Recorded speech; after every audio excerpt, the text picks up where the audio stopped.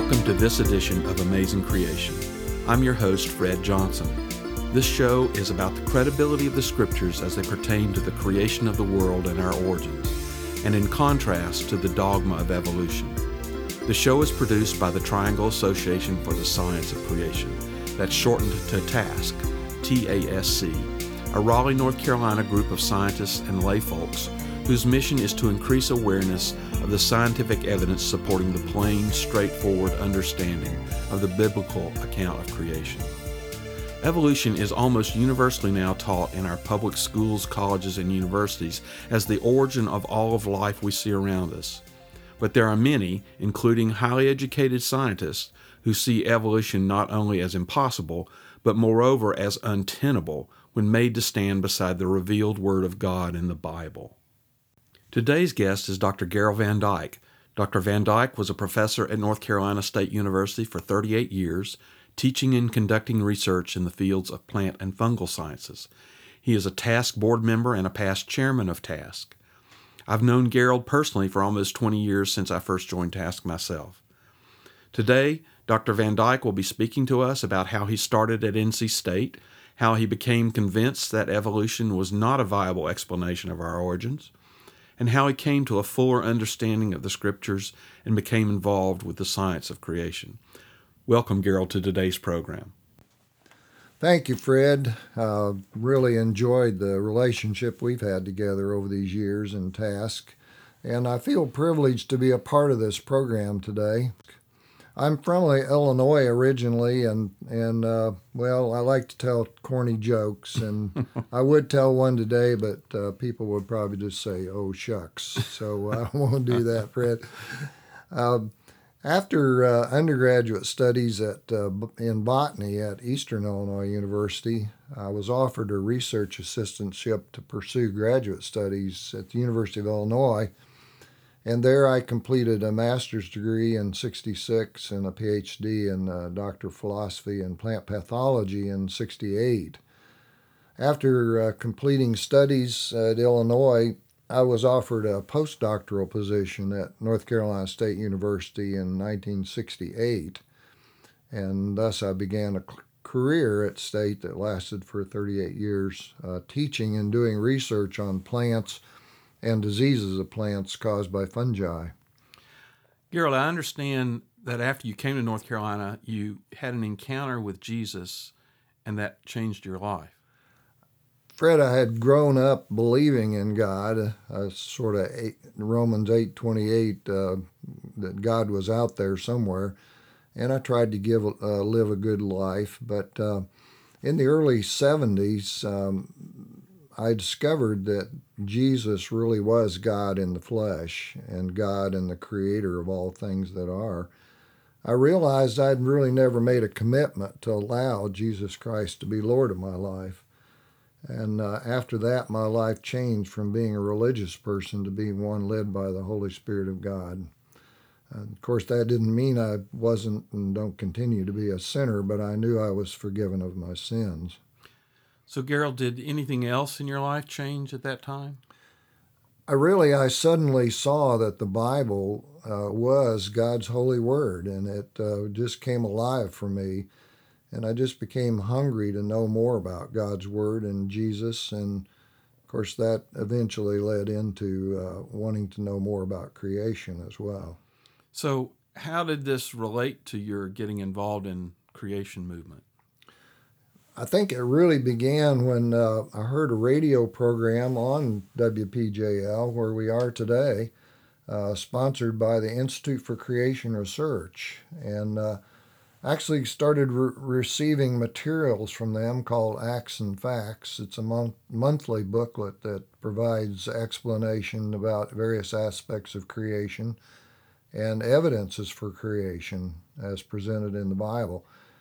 So I began reading about scientific evidences for biblical accounts of creation and really the many problems with the evolutionary explanation of origins, which I had been taught. I had the impression from science courses I had taken and from TV programs and various other fossils found in the rocks all over the world, that provided evidence that life had begun from some so-called primordial soup of chemicals that accidentally came together, mixed, and formed the first life, and that science community explained all these things, and then would say that how these increasingly became more complex and finally resulted in the accidental production of humans. Of course, that didn't fit with the Bible at all, and I've always been amused when I think about the late outstanding creation scientist, Dr. Duane Gish, who was a biochemist, PhD, from the University of California at Berkeley, and he used to call this process that evolution explained as being from goo to you by way of the zoo. So, in other words, the implication is that organisms evolved up through apes and then eventually became humans.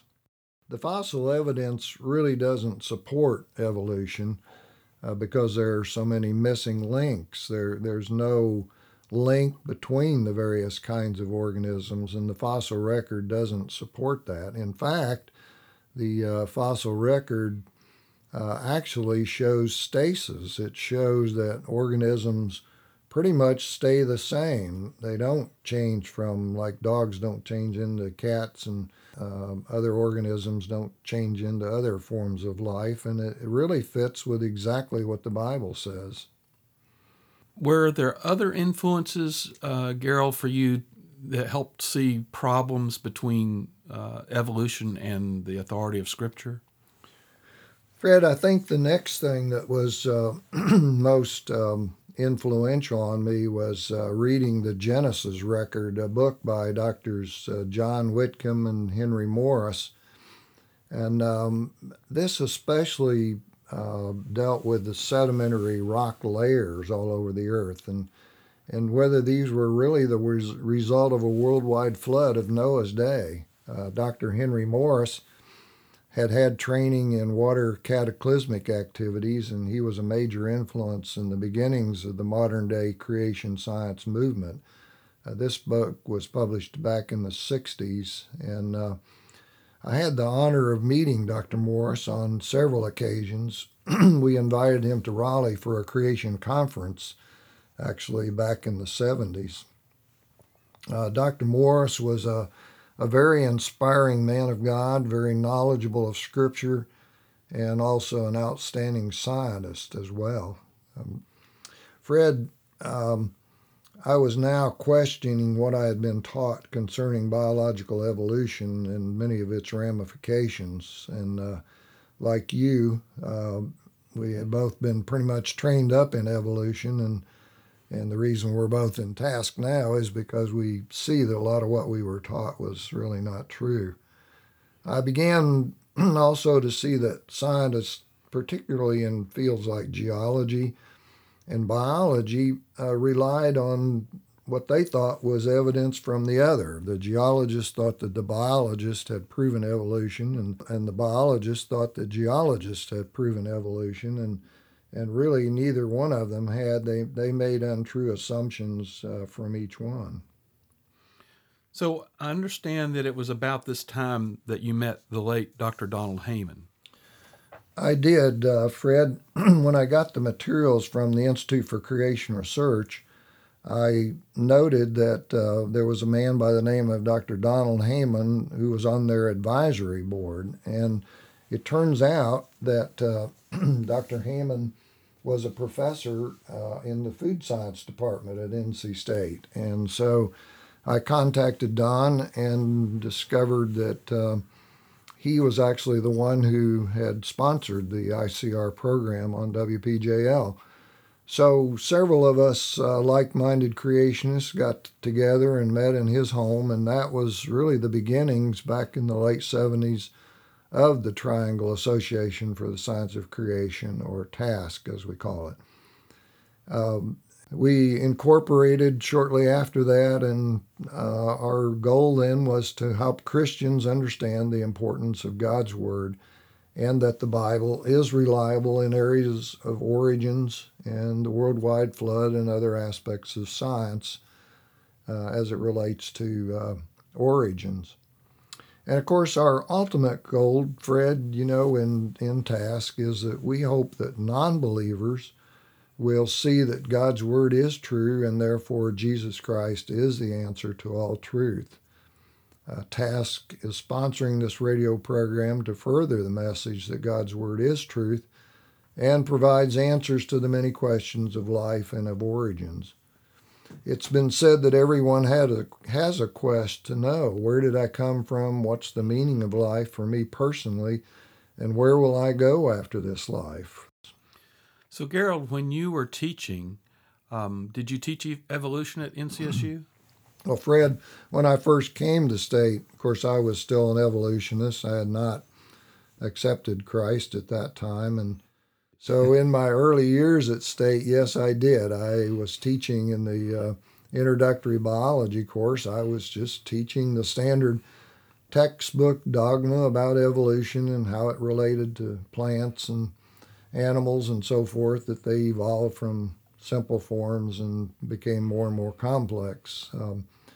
Later in my teaching, of course, after I discovered that most of what I was saying and what was in the textbooks was really not true, indicating that many groups of plants really had unknown origins. For example, the flowering plants, which are the most abundant plants on the earth today, there's really little or no evidence for their ancestry, and the textbooks say this consistently. Even though they make sweeping statements about evolution being true, they always come back to the fact that we really don't know where flowering plants came from in the first place.